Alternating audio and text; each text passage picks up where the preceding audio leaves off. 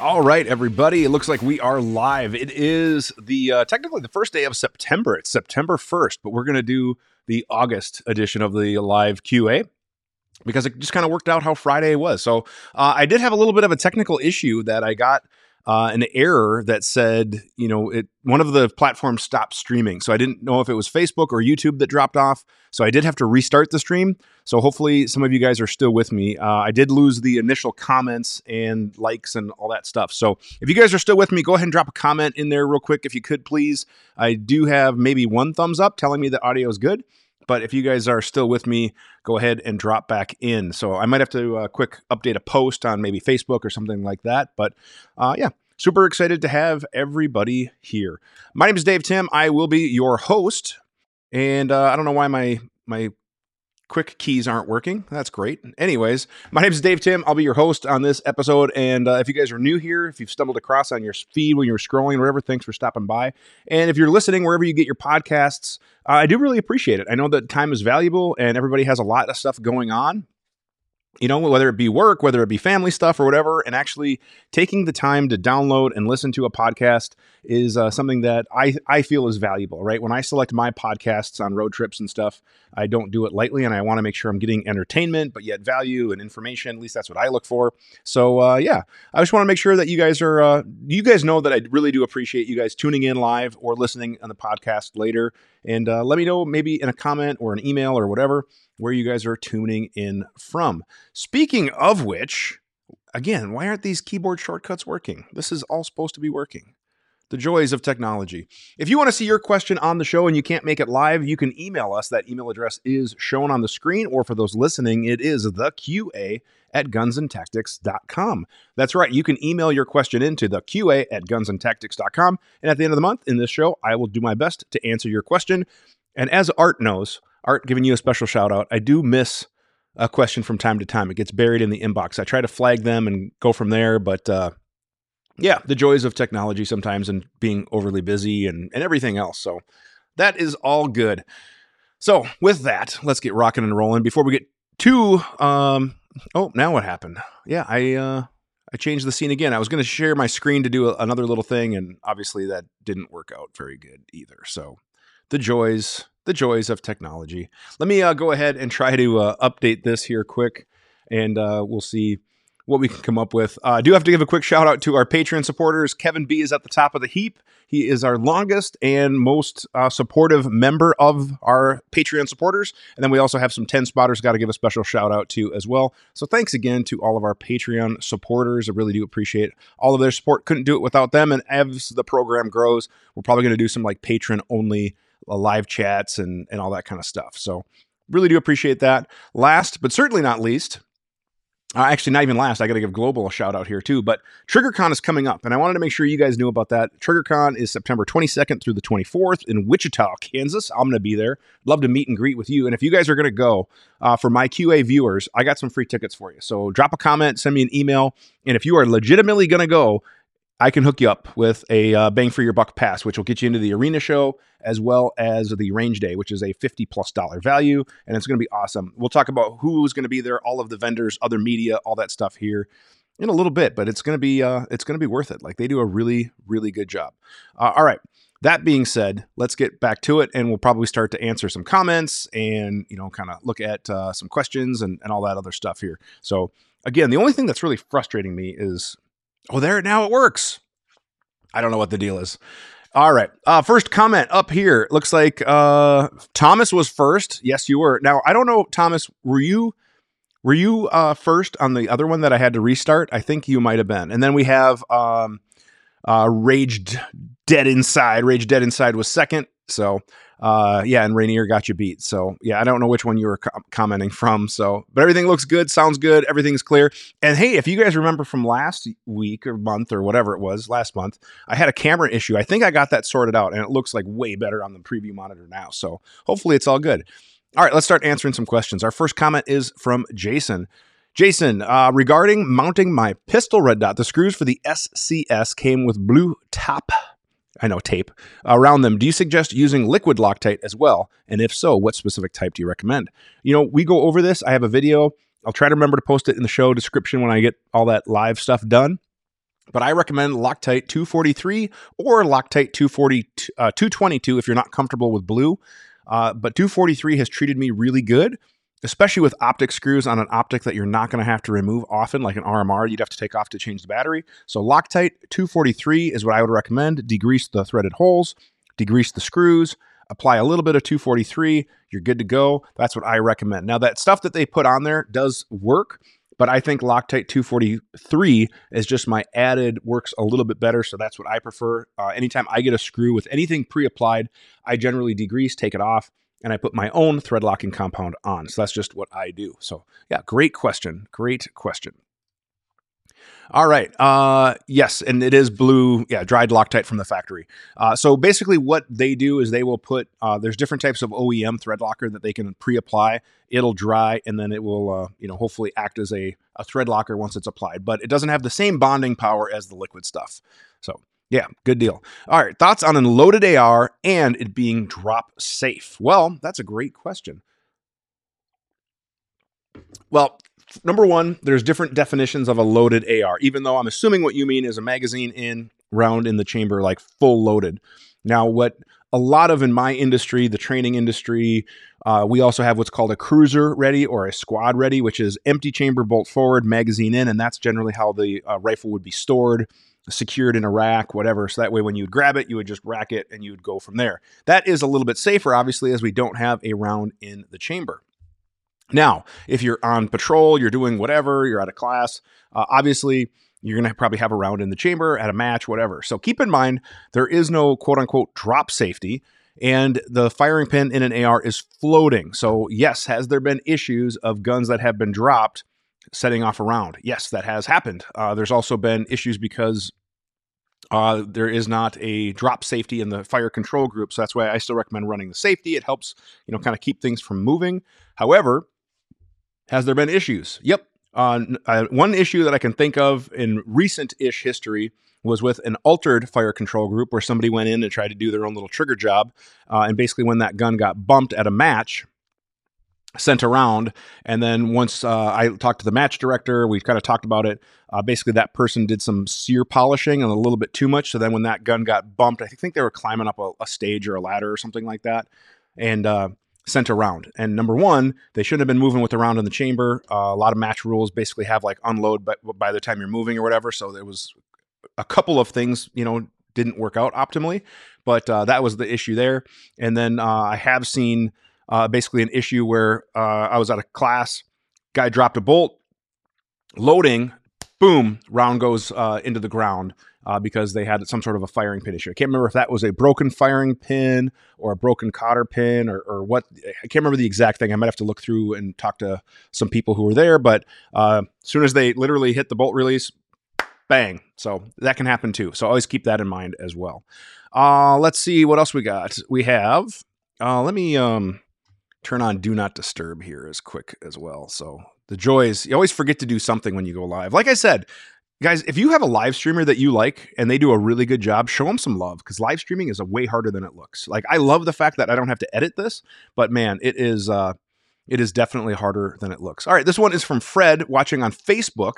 I've mounted my Vortex on my SIG Cross. What's the next step to the sights? I'm assuming you mean zero, but basically what it would be is zeroing is aligning our point of aim to our point of impact. I don't have a good video on how to zero a scope. I really should do that. That was on my how-to list. I have some on pistol red dots and stuff, but basically what you're going to do is you're going to go to the range, you're going to send around, and then you're going to start to make your adjustments. And keep in mind your adjustments on your scope or optic move the round. So for example, if you are clicking up, up, up, up, up, that is going to move the impact up, up, up, up, up.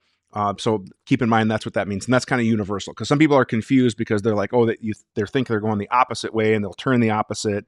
But the reality is, if you're shooting low, like let's just say you were aiming for here, you're hitting here, you would have to dial up, click, click, click, click, click, and then that round impact should go up. But that's a good topic for like a how-to, is maybe, basically more of a video like how-to type thing. Another comment. Comments are rolling in. This is great. DTOM American, isn't that why military primers are harder to go off? That's part of the reason, as well as the compound. For storage, as well as for like rugged handling and things like that. And then I was talking to Johan from Federal ATK, and we were talking about different primers and things like that. And sometimes it's a materials issue. So sometimes like some of the materials that are used in that bulk thing just have a harder uh, metal or it's not like a heat treat, but they just have different characteristics, if you will. And then sometimes it is for that as well, which is why some of the surplus stuff would also have harder primers and, to prevent some of those issues as well. So yeah, that's probably a whole nother gun nerd episode. So that'd be a good one as well. Yeah, the comments are rolling in, guys. I got to make sure I get to the email questions here as well. Now, before I answer that, I don't know if Dustin is watching yet, but one of the questions that Dustin often asks is what the beverage of the day is. And that's just it. Now, I'm going to have a quick beverage break, and I'm going to be using my Rainier. I don't know if this will focus or not. There it is, my Rainier glass here. I love these. These are really stout, by the way. I love everybody at Rainier. I have a great working relationship with Rainier. They're a supporter of the channel, obviously, because of my work with Rainier and stuff, but love these glasses. And you might be thinking, well, Dave, what is your beverage treat of the day? And you guys know that I love me, hashtag not sponsored. I got to hide my face because the camera's going to look for my face. I love me some pineapple Fanta. And you guys know that that's one of my favorite beverages. And you're thinking, man, that is a treat for you because I don't have it often. But oh, wait, it gets better. It's not just canned pineapple Fanta. Look what I found, guys. And I do have it literally on ice because I feel like this is the champagne of sodas. I have true, real sugar, imported Fanta in the bottle. Like, I cannot believe I was able to find this. This is going to be just a great treat. And I bet you I do need a... Who says you need a bottle opener? A little ice in there. Enjoy a little bit of this Fanta. And let me tell you guys, man, I'm in the mood for a treat. Oh, it's so refreshing. So refreshing. My favorite soda. What's your favorite soda? Go ahead and leave a comment down below. Let me know what beverage you're enjoying. I did have my cup of coffee when I was doing some show prep as well. But let me know what you guys are drinking and what your favorite beverage is. Kind of fun to interact. And we'll keep answering some questions here. All right, this one is from Jason, who's watching on YouTube. Wanting to get a 300 Blackout AR pistol. Is there a brand you recommend? Budget is about $2,000. Obviously, I love the Rainier Ruck, Bravo Company, JP, Sons of Liberty, LMT. And I think those would all be in your budget. The JP might be a little over, but they do have some base model options, but you can definitely get some other stuff. Now, it's going to be 300 Black and pistols right now. Man, there are some good times to buy. Good times to buy. Go check out Rainier. And yes, Rainier does support the channel, sponsor, I work relationship, all that stuff. But we're going to be having some specials and stuff. And there's a good chance that you'll like what you see, especially later this afternoon, like from Sons of Liberty and all that stuff too. So definitely check that out. And there's some good deals to be had right now. And there's a lot of companies, guys, just so you guys know. Sadly, it's a tough time for the firearms space right now. Like, there's a lot of companies that are really struggling. Sales are way down. People are getting laid off. People are having to move around. I mean, there's a lot of things going on in the industry that make it really, really tough. So the industry could use your support any way, shape, or form. So if you've been on the fence of wanting to buy something, please support your favorite dealers. Obviously, I would recommend Rainier, hashtag not biased, sarcasm, alert filter on. But it's a tough time for the industry right now. And I have friends who are going through tough times. Friends who've gotten laid off, and it just kind of sucks because all that is going on, and it always sucks, right? It just always sucks to have to go through that. So, but that being said, trying to be optimistic. If there's something you want to get, there's some good sales and deals to be had right now, but please support those who you appreciate. Whether that is media creators as well, because a lot of creators that I'm talking to, their advertising income and sponsorship support is down because of companies struggling. Marketing budgets are getting cut, things like that. There's, other people that are getting laid off. I mean, every little thing helps right now to help support this. So if you are sitting on some cash, number one, if you want to support the channel, you can give me a super thanks or a super chat, which would always be appreciated, or you can join the Patreon. But please support the industry right now. It could definitely use all the help it could have. So that's it. All right, let's see here. All right, this one's from Jonathan, watching via YouTube. Good afternoon. Good afternoon to you. Question, how often will an optic go out of zero? Is this common? Now, it can happen. Weather changes, ammunition changes, sometimes mechanical issues, things will shift or whatever, can all cause zero to shift.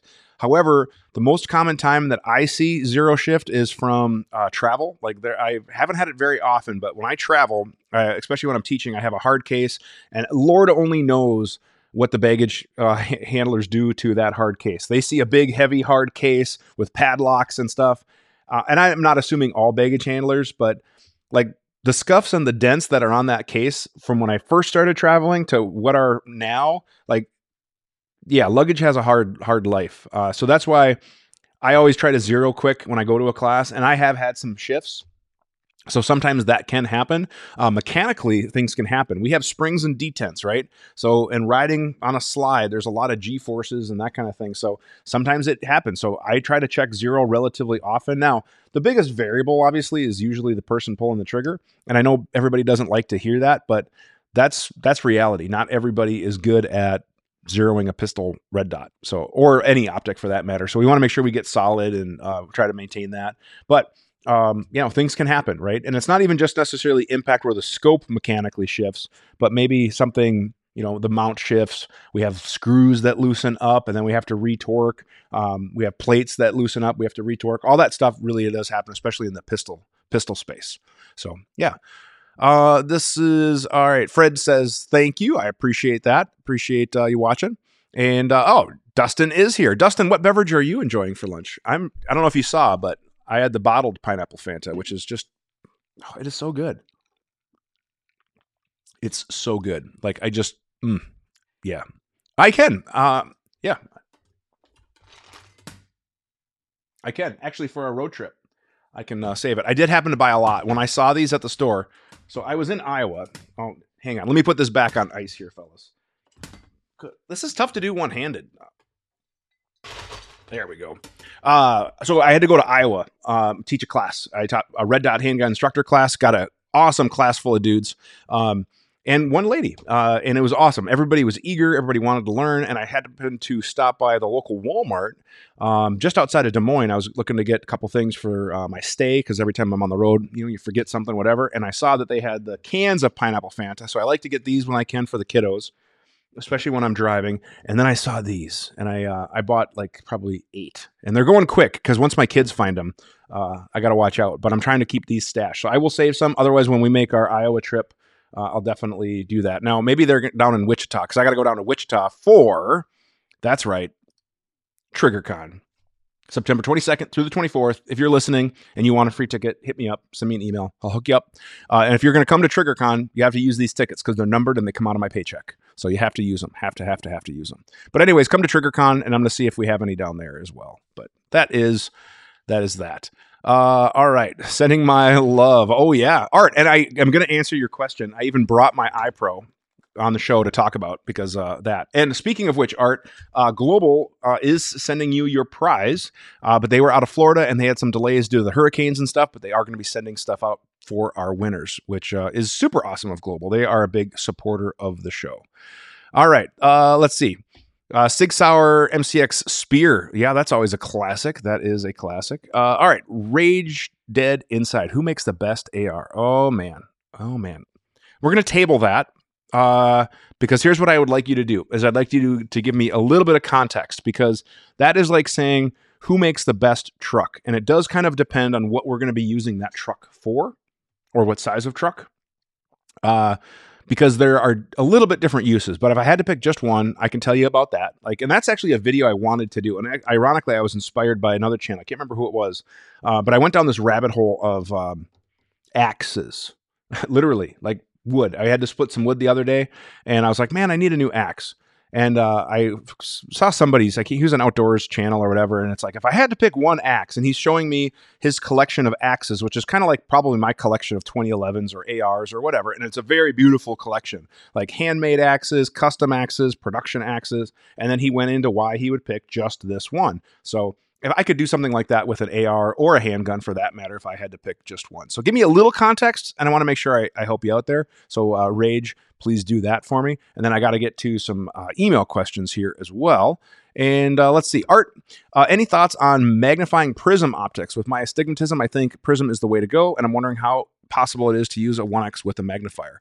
I have not used a prism optic with a magnifier. However, I do know there are some solutions in the works. I was talking to one optic company who's looking to come out with a new prism optic that's going to have some pretty rad illumination. So that might be worth kind of waiting a little bit for if you're not in a hurry. Or like the LPVO is a way to go. And honestly, like where I'm at, I had a EOTech with a magnifier, and it's nice. Don't get me wrong. I got it because a lot of people are running it, and I kind of wanted to check it out again and revisit it because back in the day, I was not a huge fan of magnifiers. We had the mounts that went off to the side. Well, now with the Unity mount that goes up and down, it's pretty cool. But here's what I found is that with the weight and the bulk, I still probably would rather have a good simple 1:4 versus a red dot and a 3x magnifier. That's just me. And my go-to sweetheart of a 1:4, I know I'll get made fun of for this, is still the Trijicon TR24 with the big old bright green triangle. I don't have to worry about batteries. I don't have to worry about turning it on. I don't have to worry about forgetting to turn it off. The glass is good. The eye relief is amazing. The field of view is really, really good. The eye box is amazing. And it is just a genuinely great LPVO. So I would really check out one of those. And by the time you add the price of your mounts and your magnifiers and everything else, now the downside is using an LPVO with night vision is kind of crappy, right? So like when I was testing it out, I would be using night vision passive through the EOTech. And then when I was running daylight, you could use the magnifier and all that other stuff. So there's always pros and cons, but let's be realistic. Like what is realistic for your scenario and go from there. So White Monster Energy, I like it. I like it. I was having some Peach Monster Energies the other day. They were pretty good. Looking at the Smith & Wesson 5.57, the cost of ammo does kind of suck if that's what you're referring to. I actually don't have a 5.7 gun. Can you believe that? And I just don't have a need for it. I think that'd be cool. I've shot them at shows and things like that, and it's kind of cool. So, but the Smith & Wesson, I mean, obviously there's other options out too. So it's kind of cool. And obviously I've shot P90s and all that, but I actually don't own one. That's just kind of one thing I haven't gone down. All right. This is from Christopher watching via YouTube. 507C set to auto brightness. Which setting, auto or manual, is best for EDC indoor Arctic? Oh my gosh. We cover this in my class, actually. I like manual setting. I don't like auto because sometimes you can get washout. Sometimes it doesn't react quick enough, all that other stuff. So my opinion, what I do is I will turn my dots all the way up to like nuclear bright as they will go. And then I'll turn it down about 2 or 3 clicks. And that is generally my sweet spot. In the sun, I can still see it. In the dark, it might be a hair too bright, but I can, overcome that with white light. And worst case, I'm only a click or two away from making an adjustment then. So it's never going to be too bright or too dark on that kind of sweet spot setting. Whereas sometimes auto isn't bright enough for me. Or it gets too dim. So I just generally don't like auto. And some of the optics that have auto only, like the SCS from Holosun, what I love is that the very first SCS that I got was a pre-production sample, and it was auto only. Well, now they added that override mode. So like if you're out in the bright sun and you need a nuclear bright mode, you hit the button, boom, it overcomes that, so you don't get washout, which is awesome. Like once they added that made that dot like 10 times more better in my book. Like it went way up to the point where I'm even starting to see the SCSs in classes now and law enforcement classes. And I will argue that that's probably not the best duty optic, but I know agencies are going to do it because they're being sold it because it's a simple solution of like, take your plate off, put this on. So I have to be aware that there are agencies that don't always make the best gear choices. Like I'd rather have a 508 or RMR or HD or whatever, but the SCS is starting to be out there and they've been holding up, and that override mode is a really, really good mode. So that's a good question.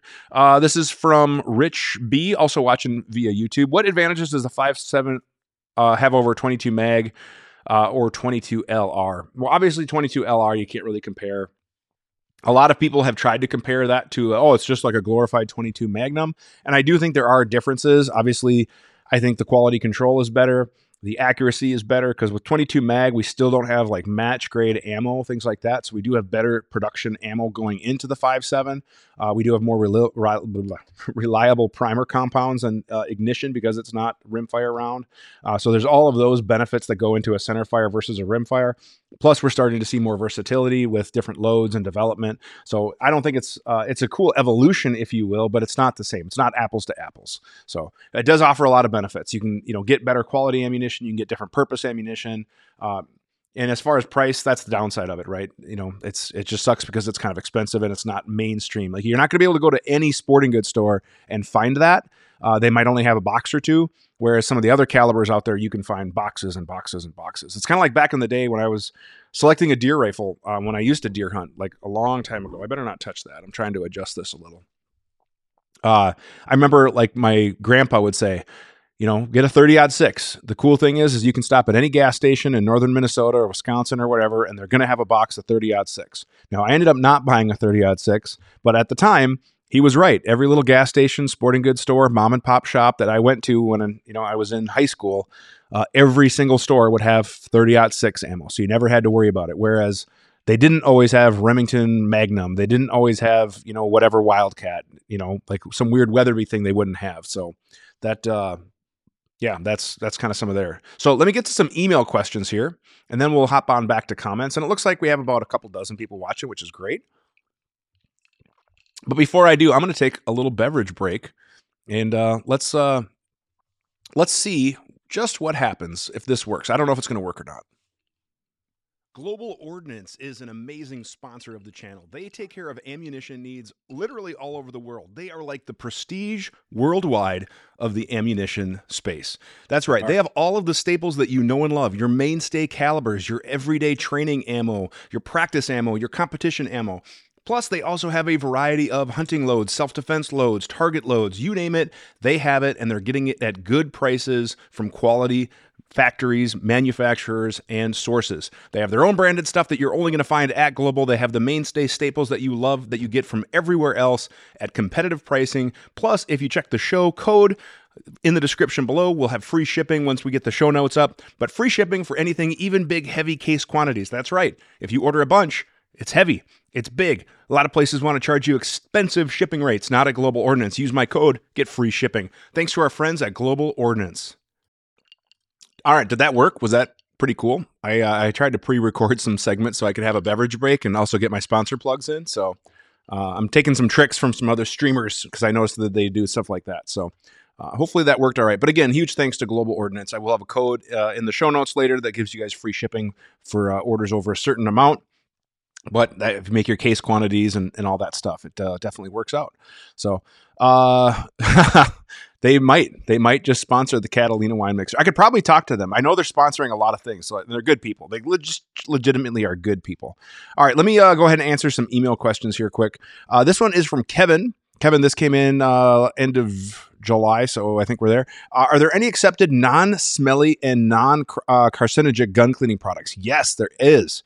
And then your other question is there any gunsmithing courses that cover the topic of diagnosing firearms problems based on the operating cycle? Yes. First question. Excuse me. Slip 2000. Love their stuff. Hopefully I can show Slip 2000 on the channel. I mean, this is not a live stream violation, but like their carbon killer. This stuff right here. I got to hide my face. Come on, focus. There we go. Slip 2000 carbon killer. Non-toxic, non-hazardous, non-flammable, biodegradable, and orange scented. Not pineapple, but orange. So I'll give them a good effort there. But I love this stuff for carbon AR maintenance, all that stuff. And then their lubes, they are petroleum based or whatever, but they are non-smelly, non-toxic. And their Slip 2000 725 cleaner degreaser is also a water based. I use that in my ultrasonic cleaners. So and Slip does send me stuff. I'm not going to lie. They're not a sponsor. They don't pay me money, but every time I've reached out to them and said, hey, can I get some more cleaner? Can I get some lube? I want to use it in videos. They always hook me up with a box of stuff. So take that for what it is. But I was using their stuff before I asked for their support, and they used to provide samples for my training classes. In fact, a lot of my students would joke like, oh, more Slip 2000 stuff, but they were a huge supporter of me then, but I just really do genuinely like their products. So Slip 2000 is generally what I use for my lubricant, cleaning, everything like that. If Slip makes it, I try to use it. That's a really good question. And then your other class, I've been through some really, really good armorers classes.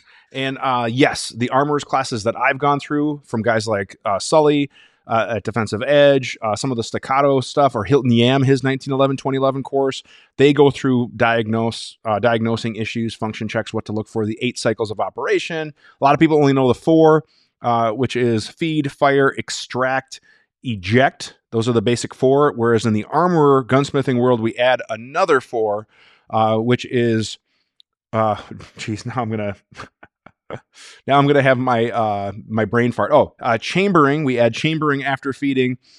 We have locking, unlocking, and cocking are the other 4 that we add into that mix. So then we have the 8 cycles of operation. So we kind of diagnose it a little bit more. So yes, it might have fed, but did it chamber? And then did it lock? And then did it fire? Did it unlock? Did it extract? Did it eject? Is it cocking properly? So we kind of get into it a little bit more, and we start to look at some of the other components of that. And that's all in a good quality armorer's course. So like, I actually just had a call this morning. I might be teaching an armorer's course in the spring. It'd be a LE contract one. But we were kind of talking about like what makes my course different from some of the other people. And I kind of gun nerd out over some of that stuff. So Kevin, great question. Kevin, great question there. All right. As someone who is tight with Holosun, I don't know if I would say I'm tight, but I have a good relationship with him. What are your thoughts about the Vulcan reticle used in training and vocational use? Dimitri has come up with some great stuff. I think that was the main question. I like the Vulcan reticle. And for those of you guys that aren't aware, the Vulcan reticle is this huge ring that when you're looking through the window, you only see the dot. But when you're starting to come down, you see this huge halo. So you know that, okay, I have to come low. Or if you start to see it coming in from the left or right or whatever. So it's a great training aid. Now, it's kind of like training wheels in a way, in that once you have your presentation down, you don't need it. And a lot of people struggle with finding the dot. That's no lie. Like when I teach my classes, I tell people, here's your 3 struggles that either you are going to experience or in my instructor classes, how to teach because your students are going to experience. That's finding the dot, tracking the dot, i.e. you lost it after your shot, and then just generally reducing dot movement because they'll be like, it's moving around so much. So those are the 3 struggles. Finding the dot, tracking the dot, reducing dot movement is what I teach. That's kind of my curriculum, if you will. And the Vulcan can help with all of those things as well. Now, once you have your presentation down and everything like that, you are not finding the dot until the very end where it's just like boom, because of another term that I use is the funnel of visibility. And we can maybe make another video about that. But I feel like I've talked about some of this before, so I'm probably boring some of you. But yeah, really good question. This one is another one. This one's from Mitchell. While removing an arrow handguard, one of the screws stripped out. What's your advice on how to protect and preserve the handguard? Sacrificing a $40 barrel nut is acceptable if the upper and handguard can be recovered on damaged. I do have access to a drill press. So, and I don't think Mitchell sent a photo. But basically what the general rule of gunsmithing is, one of my mentor gunsmiths told me, is that you also always follow these rules. Number 1, if you have to destroy something or sacrifice something, always destroy the cheapest part. So for example, it might be the screw or the barrel nut, right? That's the cheapest part. If it's not the cheapest part, it's the most easily replaceable part. So for example, let's say I don't work on antique guns, but if you were working on an antique gun, and the cheapest part would be widget A, but widget A is not available. You cannot get widget A. But widget B, even though it's more expensive, is available. That's then what you have to shift, right? So it has to be cheapness and then availability, maybe even sometimes first, right? If you can't get it, you have to check that. But with those small screws, there are broken screw extractors that are really tiny. There are some gunsmithing tips to where sometimes we are able to use different bits to try to recover that. Or like on some screws, I've actually even went in and I've kind of made a little slot where I was able to then use a flathead, or I was able to have to drill off the head, try to relieve the torque, and then use a vice grip or pliers and remove it that way. Worst case, you sometimes have to drill it out and fix it. That's like the worst case scenario. I know of some gunsmiths, guys who are really talented, they'll actually re-weld a little head on the broken screw and then use that way. And I'm not that good. I'm not that good of a welder, so I don't use that technique. But yeah, good questions. Always try to remove or replace the cheapest part. Let me just catch up on one more email question, then we'll get back to the comments. And I know, Kevin, you have a few in here, but this one's from Art. Art, you might have seen the floods on the Echelon. We talked about that and how their frame was built with a gas pedal. So something we talked about. And I have not shot an Echelon. Those of you guys that know and watch the channel know that Springfield may or may not be my biggest fan because of my review of the Prodigy, maybe. When I first got my Prodigy, I did not have good success, and I published the video 100% honest. Now, of course, the internet was like, Dave, you're a shill, because at that time, I had a relationship with Staccato, and I've talked about this in the show, but I had a relationship, and I disclosed that because I'm trying to be honest with everybody, and they're like, of course you don't like it. You're a Staccato fanboy, and blah, blah, blah. Well, that Prodigy was not good. I fixed it. I did a video. I did a follow-up video, and I said, here's what I like about it, but never was good enough. But since then, Springfield has only sent me press releases, and I don't know if they'll ever send me a gun or whatever. I'll probably buy an Echelon to check out someday, but that's just what it is. The other part of your question, though, Art, was your iPro. What iPro do I like? And I'm telling you guys, and if you've ever seen me in all of my videos, in all of my classes, I generally have these because they're green and they're awesome. But these are my Rudy projects. They are ride-ons. And I do have a code for loyal listeners and Patreon supporters or whatever. But man, these look stylish, don't they? The green, everything else. Now, these are my adjusting lenses. But they do make polarized lenses. They make clears. They make different tints or whatever. So you can easily pop the lenses out. And these are prescription ones. These are the first set of prescription glasses I've ever had. I take that back. I might have had a set of readers in like 7th grade that I hated and never wore again. But these are actually prescription for my astigmatism. They really crispen up the dot for me when I'm shooting red dot handgun optics. But I love these glasses. It's not a polycarbonate. It's a polyurethane. So it's a little bit based. It's more durable. They're flexible. They don't shatter. And then here's what's really cool is the materials that they use in the earpieces and the nose pieces. It's bendable. So if you wanted to keep it to retain, I keep mine like this because I wear it under my ear pro, but the nose piece, let me zoom in just a little. The nose piece is the same thing. You can adjust the height of the optic by just adjusting the nose piece up, down, left, right, whatever. Maybe you got a crooked nose. Maybe you had an injury or something like that. You can adjust the earpieces and then the interchangeable lenses. I'm telling you, like, these are my iPro of choice. And I do have a code. Either send me a message or Patreon supporters already get it, and I can get it to you. It's like 35% off, including prescription. So it's a really, really substantial code that Rudy does. And I don't make any money. They don't pay me or whatever. They just help out students and viewers and stuff. But man, I absolutely love Rudy Project. I love these ride-ons. They ride well underneath my ear pro with my Noise Fighters gel cups on my ear pro, which Neil and Noise Fighters, awesome dude. They make really good products. Love. Can't say enough good things about Rudy Project. So hopefully, Art, that answers your question. I do appreciate it, and I apologize I missed that. Another one from Kevin about water-based. Yeah, we already talked about that.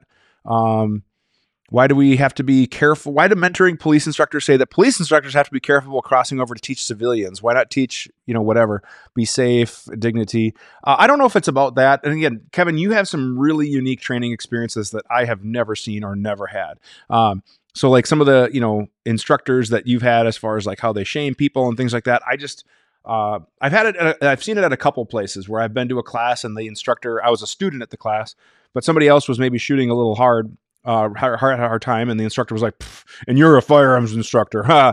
And they kind of said it jokingly, but it's kind of like, dude, that's kind of a dick move, and I don't appreciate that. I never do that. I don't like to be taught like that. So why would I ever want to teach like that? But you have some experiences that have just been poor, and I apologize for that. But I think part of the reason for that is because sometimes we have to know our lane too. So like when I talk to cop instructors and they're like, yeah, I want to get into this. And it's like, you have to know your lane. Everybody does. And same thing like with military. If they come over and teach LE, there's certain things that don't always cross over. There's commonalities. I've taught military classes or military personnel in my classes and stuff. And I tell them like, hey, this is my lane. I'm not going to teach you how to engage some whatever in Fallujah because I've never been there. I was a small town street cop. So, and same thing with civilian stuff because rules of engagement are a little different. Tactics might be a little different. All that kind of stuff. So I think some of it is with some of those issues as well. I think that was on that email, Kevin.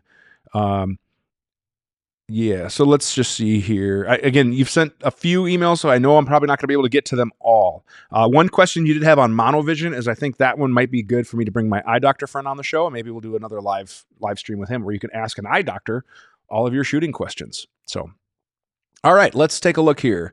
I think we were at this King Dingaling. I used to be against my red dots, but after picking one up on sale for my staccato, I have so changed my mind. Yeah, 509 is a great optic. I agree, man. They are the way to go. I love red dots. You guys know that about me. Have I tried out the new Romeo X? No, I haven't. I have the Romeo... Oh, crap. I always get all their numbers and everything mixed up, but I've not tried the new X. I'd like to. You should send me some pictures because you have something I don't have. I don't have a Romeo X. And then last question, how many magazines is a good number to have for a handgun? I currently have a 365 macro with 7 magazines. Yeah, that's totally good. I don't know what it is, but for me, I like to have 6 magazines for everything. And partly because I'm going to do a video on magazine storage. And I don't know how you guys do it, but like as I've accumulated more stuff, I just would have a box of magazines. And then basically what I would do is I'd have to like search through the box and grab a few, put them in the range bag with the gun. And it was just a pain, right? Now I tried to get common guns. Like for a while when I was shooting Glocks, everything could run a Glock 17 mag. So whether I grabbed the 34, a 17, a 45, a 19, whatever, they would all take that one magazine, and I would have, I'm not kidding you, I have probably 60 Glock 17 round magazines, and I would load them all before a class, load them up in my ammo can, and I would just go through all these Glock magazines. Well, then once I started to get into staccato, I started to bulk up on those. I don't have nearly that many. I probably have 25, maybe 30. I don't know. I'd have to count them. But I want to get more organized. So now that I'm getting into the Wesson DWX, the SIG P320, a CZ75, a 365 macro, a blah, blah, blah, blah, blah.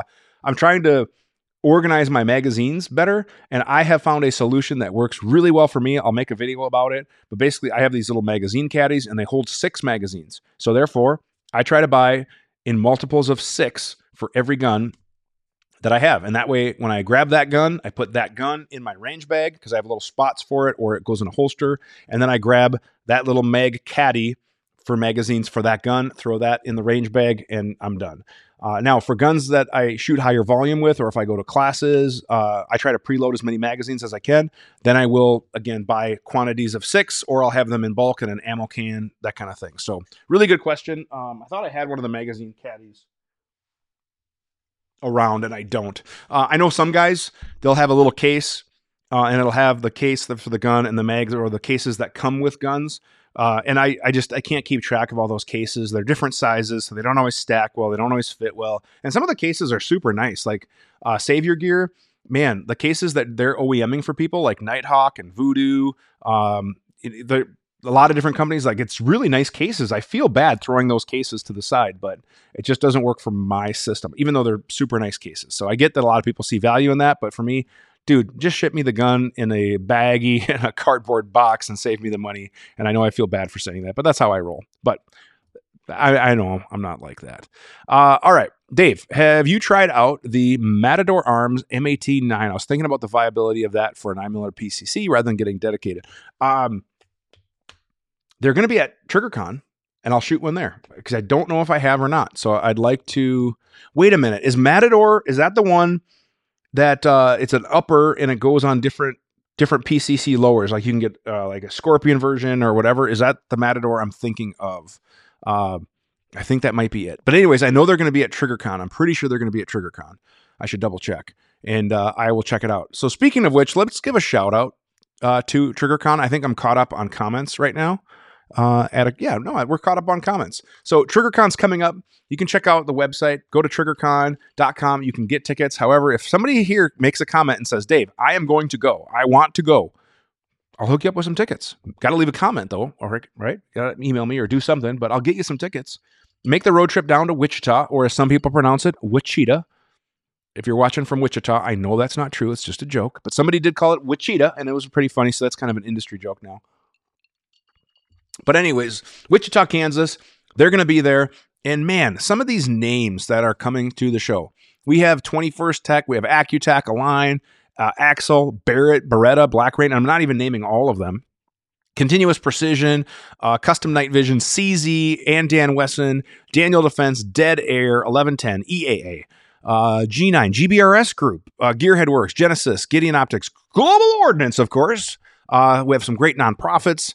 HK, Hyperfire, Holosun, Huxworks, Hikon. I mean, the list goes on and on. Like Matador Arms, Maxim, Magpul is having a huge lounge. Next Level Armament, Nighthawk, Night Vision, Nomad Defense, Obsidian, Oracle. They'll have the new 2011, the 2311s there. Voodoo Gunworks, Rainier, Rifle Speed, Sig Sauer, Staccato is going to be there. Timney, Trigger Tech, Trigger Interactive, and the list goes on and on. Voodoo, Zeiss, Wooks. I mean, literally, it's going to be an awesome show. I cannot wait for TriggerCon. And if you guys are going to be there, come meet with me, hang out. There's going to be a media mixture party. There's the VIP party you can go to as a fundraiser. TriggerCon is just going to be a good time. Got to go, but nice show. Thanks, Rusty. Appreciate you checking in, man. Catch you later. All right, so that's my shout out for TriggerCon. Let's take a look here. Let's Art, the Matador, and then Art has another question. Any thoughts on the AK-47 in regards to viability? I wonder how great of a platform it is now, considering how much ammo prices have risen. The AK is still rock solid. Like I'll have a video. It's probably going to be a couple months, but I do have one of the AR AKs or AKAR from Palmetto State, where it's a 5.56 AK, but it takes AR mags, and I think that's a pretty cool gun. So I'm looking forward to making the video on that. I've shot it, and it's pretty fun. So there is some crossover that we're starting to see, but the AK is a reliable platform. And the cool part about it was when you could buy ammo cheap, stack it deep, whether it be 5.45 or 7.62 by 39. But yeah, it's changing, right? Ammunition's changing with the import laws and all that stuff. But our friends at Global Ordnance have good deals on ammo. So just saying, if you got an AK and you need to feed it, Global Ordnance. All right, when you fly with guns, do you find that a particular airline's easier? I only fly Delta generally right now because of where I live. My regional airport is a Delta, not a hub. That's what a big airport is. But my regional airport uses Delta contract connections. So I'm in Minnesota. My regional airport is all Delta. So I have to take that if I want to fly out of my regional. And then I connect out of MSP, Minneapolis. So I fly Delta, and I've gotten my local airport really, really well trained. Like they see me rolling in with my big heavy case, and they're like, "Oh, it's this guy again. How heavy is it now?" And we joke around and chuckle. And I was like, "What's the weight limit?" They're like 70 pounds. And I was like, "It's 69.9 pounds." And usually it's pretty dang close. But they're pretty awesome. And now most airports have scanners and stuff. Most airlines are pretty good about it. The only time that I get crap is when I travel. I have a big hard case, and I need to do an updated video on what's in my range bag. That'll be a good winter topic. I try to do shop videos because I can't get outside, and I know the content hasn't been as much, guys. I want to get more range time videos and stuff in, but the job has just it's super hectic. But I try to fly with this big case, and I have multiple guns in it, and I also have a lot of other gear. And then usually the crap that I'll get is at an airport is like, "Oh yeah, the guns need to be in their own locked case," and I was like, "Yes, this whole thing is the case. There is multiple guns." "Nope. Each gun needs to be in its own locked case in your luggage." I was like, "No, the whole thing is my locked case."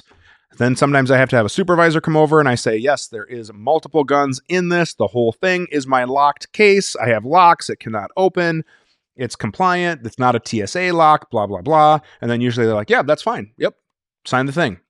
But some of them don't like the fact that I put other stuff in that case that's locked as well.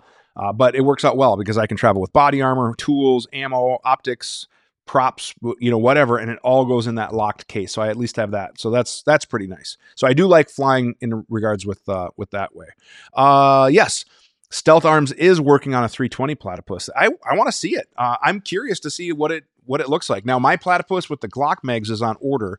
I can't wait to get that. I think that's going to be a gun, and it felt so good at NRA. Really, really packed above its price point. So I'm looking forward to that as well. Let's take a quick beverage break, and I'm going to give a shout out to guess who? That's right, Global Ordnance.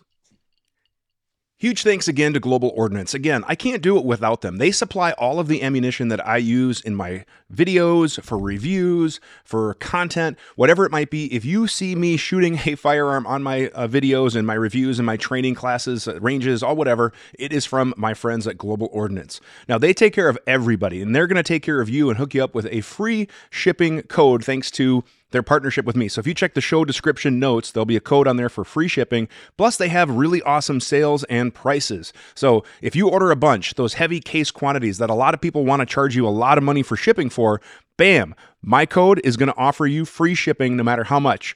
They'll take good care of you, fast shipping, good quality ammo, variety of products, the mainstay calibers that you need for training and practice, but the more expensive exotic stuff that you might need for maybe a specific competition or a hunting trip or anything like that, they're going to have it. They have all sorts of good ammo from the brands that you know and love. Global Ordnance is going to take good care of you guys with, again, that free shipping code.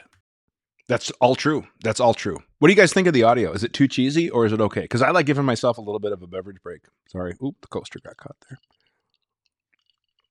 Just saying, it's a little selfish, but sorry, it is what it is. All right.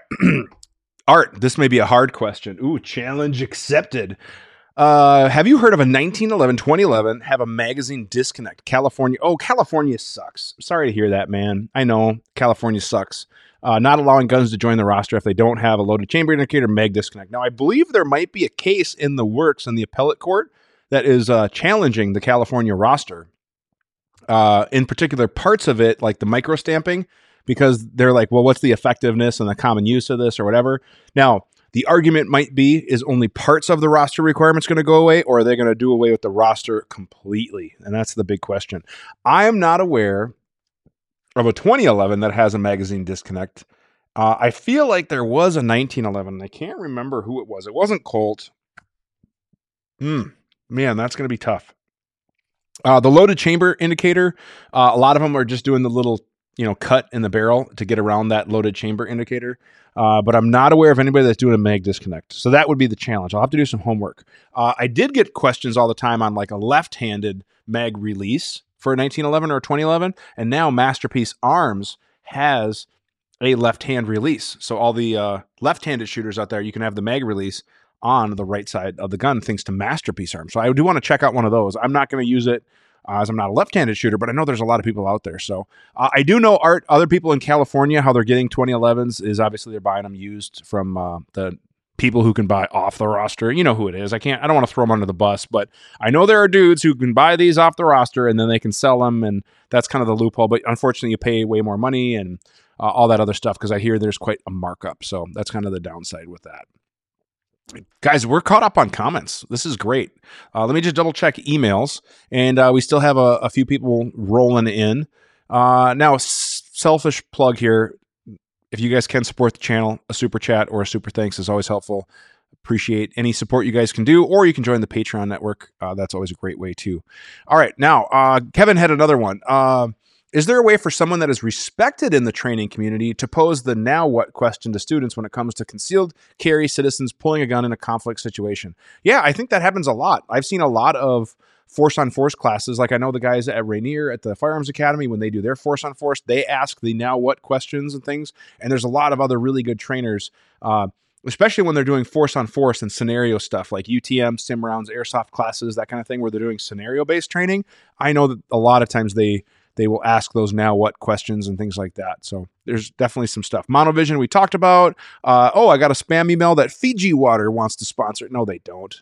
Let's see here. One more. This is from Mitchell. Barrel and Hatchet just did a video about closed emitter pistol optics breaking more often. It was not brand specific. They threw them all under the bus. I skimmed through that video after you sent this because I was not familiar with that video. But it's a different mounting solution, right? It's a cross bolt, and that cross bolt is generally thinner. So have I seen some of those cross bolts break? Yes. But I've seen it happen on a variety. So is a closed emitter the do-all, be-all of pistol optics? No, because there's some cons to that.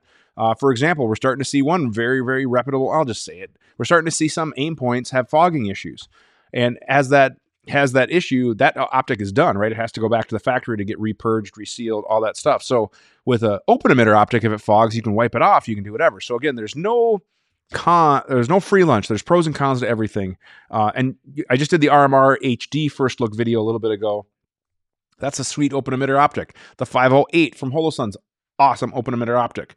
Awesome closed emitter I still like the P2. However, I look at more innovative stuff like the SCS 320, the EPS from Holosun, even the 509 is a workhorse, in a way, and I've had good experiences with all of those. So definitely things to think about. Let's make sure we're caught up on comments. We are caught up on comments, so it might be time to give away stuff here. I just want to make sure we're caught up on emails. Is there anything I want to talk about? Like I want to rant about in the industry? I can't think of anything other than obviously come to TriggerCon. Kevin's making some cutaways. Kevin, maybe if you can make me a cutaway staccato, that'd be pretty sweet. I think I might even have a 17R, like the resetting Glock around here, some of that I was probably going to get rid of. Because I just don't do a lot of Glock classes and stuff anymore. Although maybe, I don't know, for some LE stuff, it might be, it might be interesting. So if you're cutting some up and you want to give one away, maybe we could work on that. I don't know. Wayne asked about backup sights, and I did talk about a lot about that. I replied to you. So Night Vision or Ameriglow. And I think then we're caught up on emails and comments. Holy cow. This might be a show that we're going to get done in under an hour because I'm not rambling and rambling. So that's pretty cool. What other questions do you guys have? I mean, I don't want to just keep rambling and waste your time, but I want to make sure it's a good show for you guys. But I think we're caught up on comments and everything else. So I think we're probably going to start to call this. Guys, if you do want to see your question on the show, again, the best way is to email us. You can use the email address shown on your screen. That is the QA at gunsandtactics.com. And at the end of the month, we answer your questions. Or if you're participating in the live show, one of the things I'm going to get way better at is when I have a little bit of breathing room after the fall here is I'm going to schedule out the lives way ahead of time, like schedule them at the beginning of the month. So that way you guys will know when they are. So we know when they're coming up, and we'll just kind of schedule those live posts and things around. So it'll be good times. Hopefully we can get better views and things like that. Now I know some guys, basically do like a live whatever. I'd love to maybe even get to a weekly live. Like I did the What's Up Wednesday very shortly when I was just transitioned to doing this full time. And unfortunately I lost the bandwidth as other demands in the industry. You're fine. You can grab what you need. I had a live guest pop into the studio here to grab something. You're fine.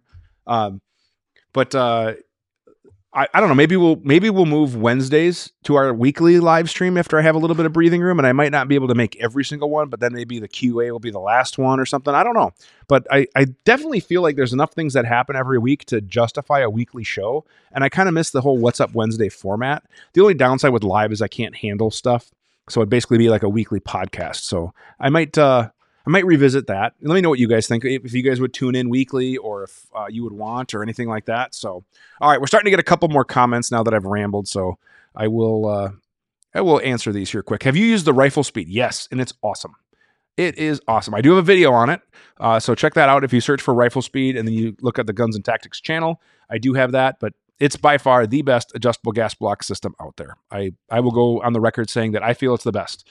It's robust, it's durable, it's easy to adjust. I have not found anything better that works for me, anything better in my mind. There's a couple, like Seekins has one, the Noveski had the switch block, but as far as overall, I mean, it's a little bit bigger and bulkier than some of the other ones, so it's not compatible with maybe every handguard, but man, it is awesome. It works amazing. Rifle Speed is awesome. Kyle, the owner, is a super good dude. I love their stuff. Absolutely love their stuff. I need to do some more content kind of comparing it to some other stuff because I do get a lot of questions about it, but I love Rifle Speed. D-Tom American, what about recoil spring weights unlocking the gun early affecting accuracy? Oh yeah, we can nerd out about that. So is that a thing? Could be. Are most people, I'm assuming you're talking handguns, are most people going to notice it? Heck no. Nope. Now, if you're trying to get the absolute utmost reliability out of everything, timing, yes. Obviously, we want the gun to stay locked for as long as possible because it might reduce recoil, it might reduce movement, accuracy, all that other stuff that leads in from the dwell time, all this nerd stuff, right? But a lot of guns, it's not going to be an issue. Like you'd have to go with a pretty light recoil spring. Actually, that'd be kind of an interesting topic to like really nerd out about is find like one of those 10,000 frames per second cameras and see what the different unlocking stages look like. That'd be really cool. I don't think I have the budget for that, but that'd be a really cool. I think that would be cool. Maybe other people wouldn't. I don't know. But good question. Oracle. Yep. I hope to shoot one at TriggerCon. They're going to be there. And I've been talking to them about trying to get a media sample. So you should reach out to Oracle and say, hey, will you send Dave Tim from Guns and Tactics a media sample or something? Because he wants to shoot one and he'll do a review on it. And I'll let you know how it is. So, but I think it's cool. I think this is the year of the 11, right? We finally had the Dan Wesson DWX get released. Voodoo brought their Priest double stack to the market. We had the Prodigy. Again, trying to build the entry-level market. Staccato's obviously killing it. We have the Platypus now out. We have the Oracle. And there's some other companies that are working on, like the EAA has their version of it. They call it a 2311 as well, but more inexpensive. And there was another company at NRA. I want to say they're out of Florida, and they're trying to make like a $1,000, $1,200 double stack gun. So I think it's going to be, pretty good. Pretty good. Do you have any machine guns yet? I recently moved to Texas, and I'm wondering if it's worthwhile to get the registered trigger pack. Well, I'm assuming, are you an SOT? Because obviously you got to go through some hoops. So you can't just like go get one. But yeah, if you're an SOT, here's the thing. Me personally, I've had full auto stuff. To me, it's just a range toy. Like I don't know. For me, it's not worth the money that I have to have tied up. I might get a pack for like an MP5 or something just to have since I am an SOT. But I think SBRs, suppressors are all better use for people. And even like a lot of military, high tier military people that I talk to, they don't use full auto very often. They're still in semi mode. So I just don't know if it's fun, it's cool, it's whatever, range toy, but I don't know. Like if I had to pick, I'd rather have a shorter, handier, light SBR or a good quality suppressor if I'm going to go through all the NFA stuff. The machine guns just, I don't know, just doesn't really. I don't need it. I don't miss it. Like, is there some benefits? Yeah, one could argue, but it is what it is. Thanks for the info. Got to run or got to go buy one now. Hopefully you do. All right. And if more people join the Patreon, we might get closer to that high-speed camera. Exactly. And what I would love to do is maybe even have a more chill patron-only QA where it's just a few people just hanging out and we schedule it ahead of time. But I don't have very many patron supporters, so I don't know. It's kind of tough because some people tell me I got to put more effort into it if I want it to grow. But I'm kind of like, man, I put effort into it for less than $100 a month. It's kind of tough to justify too. So, and you'd be buying a pre-86. Oh, well, if you've got the pockets, my man, it is fun, but that's not going to be cheap. Now, Texas is cool because you can own that. Minnesota, we can't. It's Curie and Relic unless you have an SOT. But you're talking some serious bucks. So if you've got some serious bucks, I'd like to introduce you to some sponsorship opportunities. No, I'm kidding. I'm not gonna mooch you, but if you have the money, man, it is cool. It is fun, and it's an investment too. That's the other cool thing is that machine guns generally have not been losing money, so it is a legitimate investment. Now, some of the more niche stuff might be a little tougher to sell, but like a pack like that is pretty mainstream, and it's pretty easy to sell if you ever need to recoup some cash, or you could even look at it as an investment. That is probably going to be worth more money in 10 years than you're going to buy it for today, because that's just how stuff works sometimes with pre-86 packs. So yeah, really good question. Guys, I think that's going to do it. I'm going to go ahead and throw up the QA rules. And here's the deal. We give away a prize, and it's thanks to our sponsor, Global Ordnance. And it is, they are amazing. So here's the prize rules. Please check them out. I'm going to go ahead and select a random winner from the comment section. We don't have a ton of comments, so let me make the window here a little larger. And if you've got the money, and you're right, they haven't gone down value. So if you've got the money, man, there's cool stuff to buy. All right. We have winner is Rich B. Rich B is our random comment generated winner here. So Rich, what you need to do, Rich, is send me an email to the email address shown below, which is theqa@gunsandtactics.com, even though it's not working. Anyways, I got the title to work, but I can't get the email to work. Anyway, send me an email, Rich. Email address is theqa@gunsandtactics.com.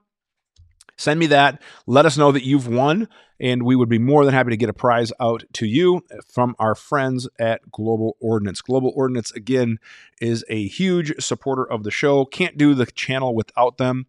Absolutely love all that they are doing for me, and they make good quality ammo, guys. I mean, literally, I get great ammo from them. Some of the imported stuff I was a little leery about, but like even some of their steel cased ammo, like seriously, like steel cased ammo. Who would have thought that Dave would be shooting steel cased ammo? I do. And it's great. So again, huge thanks to our sponsor, Global Ordnance. They're going to be hooking up the prize for all of our winners, and they're going to be taking care of a prize pack for you. They have some stuff coming out for previous winners, but I don't even know who I said won. Who was that again? Rich B. Rich B, got to send me a message, theqa@gunsandtactics.com, and we're going to get you a prize thanks to our sponsor, Global Ordnance. Guys, that's going to do it. Again, I appreciate the support. I appreciate everything you guys have done. I do love these, and if there's anything I can do to help out, shoot me an email. I'll try to answer. Otherwise, we'll have our live stream at the end of the month. And again, I'd love to see you at TriggerCon if you can make it, and if you need some tickets, let me know. I'm going to wrap this up. Thank you guys very much for watching, and have a great day.